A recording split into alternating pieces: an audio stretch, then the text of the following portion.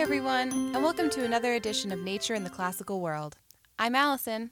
And I'm Caroline. We are bringing you this week's chapter of the podcast. Our topic this week, like many of the other podcasts before us, naturally focus on comparing our contemporary relationship with nature to that of the ancient Greeks and Romans, and possibly discovering how our relationship with nature now is not so different from the ancients' relationship with nature thousands of years ago. We will be analyzing the hypocritical nature of humans to both conserve and exploit nature, and how classic, or classically common, it really is. Haha. So what does that mean? Well, for example, did you know that 42 out of 58 national parks in the United States have privately held oil, gas, and mineral rights, either visible from the natural park or even within its boundaries? No. Well, guess what? This means that oil drilling and fracking can occur even within the boundaries of a natural park, which are supposed to be federally protected parts of the landscape, dedicated to the preservation of nature and wildlife, not the destruction. For example, in Theodore Roosevelt National Park, would you ever imagine that visitors who come to enjoy the park would hear truck traffic, or that they may be warned of the negative effects of inhaling hydrogen sulfide gas in what is supposed to be a natural oasis? Well, it's true. There are signs throughout the park warning visitors of the hazardous effects of breathing in the toxic gas. The gas comes from a few of the many drilling wells that lie just outside the borders of the park. If the gas is toxic to us, just think of how harmful it is to the fragile ecosystems that are supposed to be protected within the park. This example represents the sort of hypocrisy we are talking about. Humans have realized that protecting nature is important enough to even create a federally run national park system. At the same time, however, we allow for natural areas surrounding or even inside these parks to be destroyed, all in the name of extracting resources for our industrial purposes. This sort of behavior, in which humans may preserve a small protected portion of the land but destroy the surrounding areas, immediately reminded me of a passage in the book Environmental Problems of the Greeks and Romans by J. Donald Hughes, which is a great resource for any of you whose interest is piqued by these topics and care to do more research. Hughes discusses the ancient ecology of ancient Greece and Rome and the areas under their influence. This essentially means the entirety of the Mediterranean basin during the classical era of antiquity. The classical area typically dates ranging from about the 7th or 8th century BCE all the way to the 5th century AD. Listen to this passage in which Hughes discusses deforestation in the natural world. Quote, "Sacred groves of trees were saved by prohibitions against cutting them, while the surrounding forest could be the subject of deforestation." Unquote.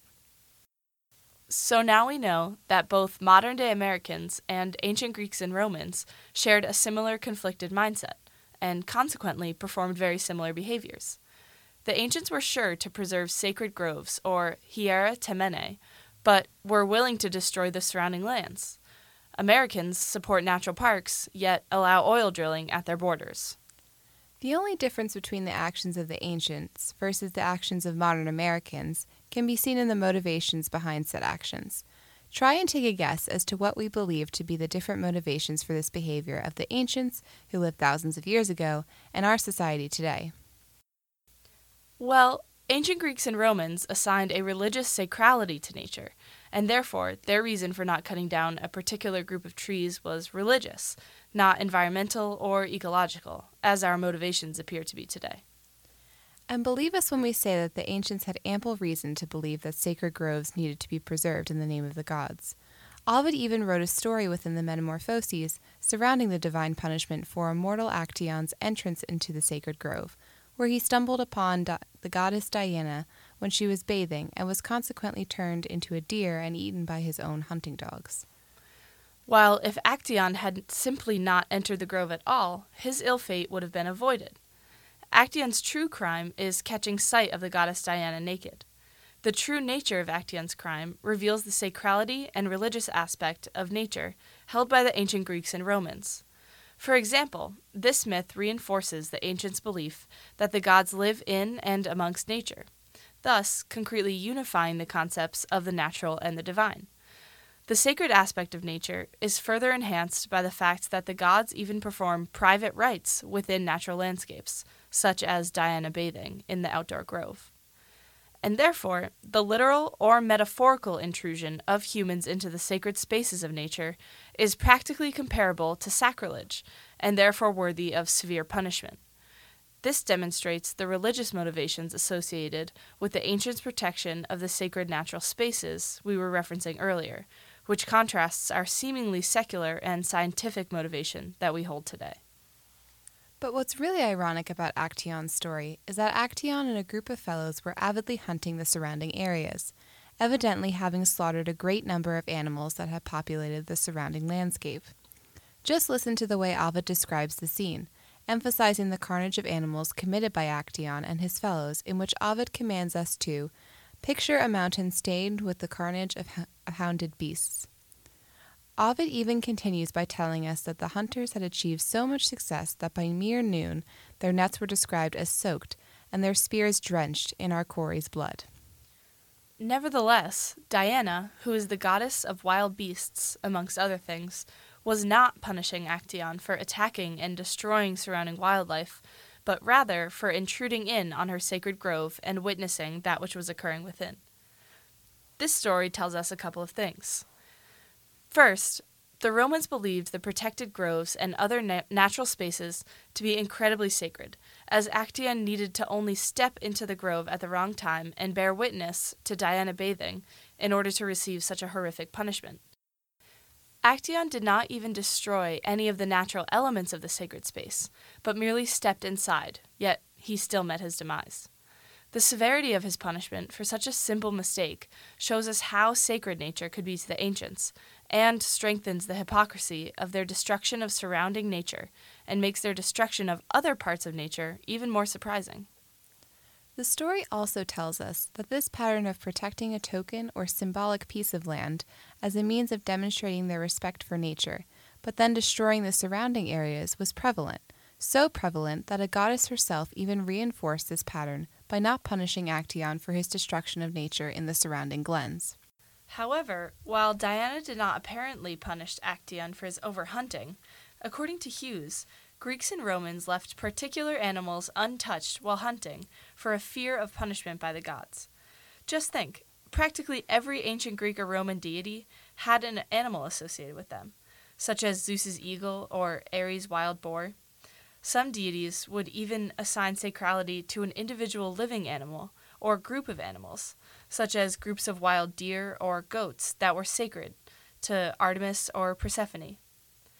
What's even more is that the gods not only associated themselves with particular animals, but even appeared in their forms, such as when Dionysus appears as a lion or a bull to scare his enemies.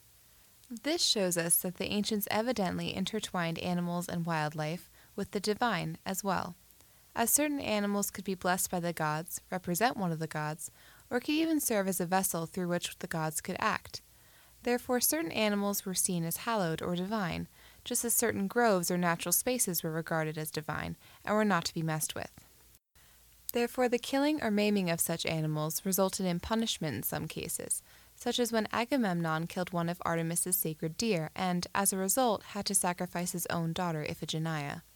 However, while the Romans evidently believed animals to be sacred, and in some cases divine, hunting was a large part of Greco-Roman culture. Listen to Hughes describe the role of hunting in ancient society. Quote, Greco-Roman writers thought that hunting might be a purer way of life that had survived a better time. End quote. Hunting was naturally needed to extract food and other resources, but it was also even performed for sport in ancient times, demonstrating its prevalence within the culture.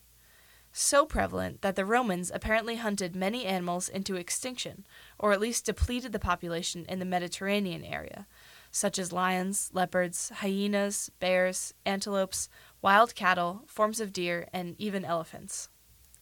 This provides yet another example of this hypocritical attitude held by the ancients, as the ancient Greeks would apparently conserve particular types or groups of animals that were believed to have spiritual meaning, while committing mass slaughter of other animals, even depleting entire species. This is seen in our American culture today. While hunting birds of prey is quite common and acceptable, we exclude the birds that we value for personal and patriotic reasons, namely the bald eagle. The U.S. Fish and Wildlife Service reports that it is highly illegal and punishable by U.S. law to, quote, possess, sell, purchase, barter, offer to sell, transport, export, or import any bald eagle, alive or dead, including any part, nest, or egg, end quote. While it is acceptable to hunt certain species of hawk and falcon, American law protects the bald eagle, as it is the national animal. One may be able to say that the eagle is the closest the American people come to worshiping an animal in the way that the ancient Greeks and Romans did. However, groves and animals were not the only thing that the ancients worshipped in the natural world. Rivers, as well as many other bodies of water, were seen as sacred as well. We have a perfect example of that in the Iliad. Yes. In Book 21 of the Iliad, Homer tells the story of Achilles battling the river Scamander. The personified river becomes furious when Achilles blocks the flow of water with the bodies of slain Trojans. The river itself even rises up to battle with Achilles. While this scene can be extrapolated in many different directions, a very clear takeaway is that the ancient Greeks, and likely the ancient Romans as well, believed that rivers were the dwelling places of gods and were in fact divinities themselves. This raises quite a few questions, however. Yes, it does. Let's start with the Cloaca Maxima. The Cloaca Maxima was the sewage system used by the early Romans. The system was one of the first complex sewage systems in the world, and it allowed for the city of Rome to remain clean and dry. It was composed of several different underground canals that collected rainwater, sewage, and runoff from different areas of the city. The sewage system was also used to drain marshes. It directed marsh water, rainwater, and any waste straight into the Tiber River. So let's think about this for a second. The ancients knew full well that polluting a river, just as Achilles did, could mean insulting a god, and even provoking the god into battle. Yet they were content to know that their entire city's wastewater was flowing out into the waters of the Tiber.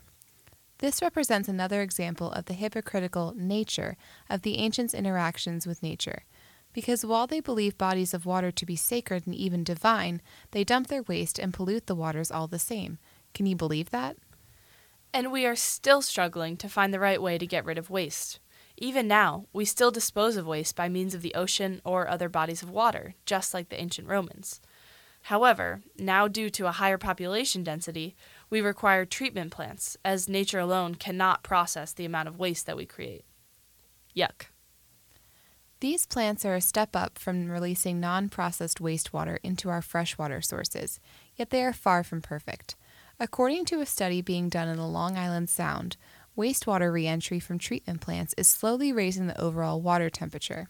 This small but definite change in tidal sound temperatures results in harm to marine life, as well as local sound-based industries such as fishing and crabbing. While we have yet to find a symbiotic system for humans interacting with the world, we have shown small signs of progress. We now process our wastewater before it is released back into our oceans, rivers, and streams. However, we still have a long way to go before we can get our methods right. So what do we think? Well, both modern-day Americans and ancient Greeks and Romans demonstrate that they know that nature is sacred and should be protected. However, in spite of this knowledge, we destroy nature as a means of extracting things we need. This could be seen in two different ways. First, this behavior could be seen as an incredibly selfish way to live, extracting the things we need recklessly and dumping our waste while only protecting small areas of nature, seemingly as only a means of comforting ourselves, though we are not actually as destructive as we really are. What's even worse is that even over thousands of years, we apparently haven't evolved at all. We still employ the same hypocritical practices that we always have. Or we could see this as a learning curve in which humans are learning how to maintain a balance of how to extract natural resources for survival by taking from nature, while also trying to preserve it as best we can. So, what does this mean for conservation in the future?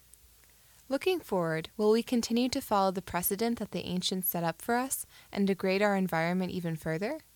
Or will we continue to learn less harmful ways of interacting with nature before it is too late? Please let us know what you think. And thank you for joining us. See you next time.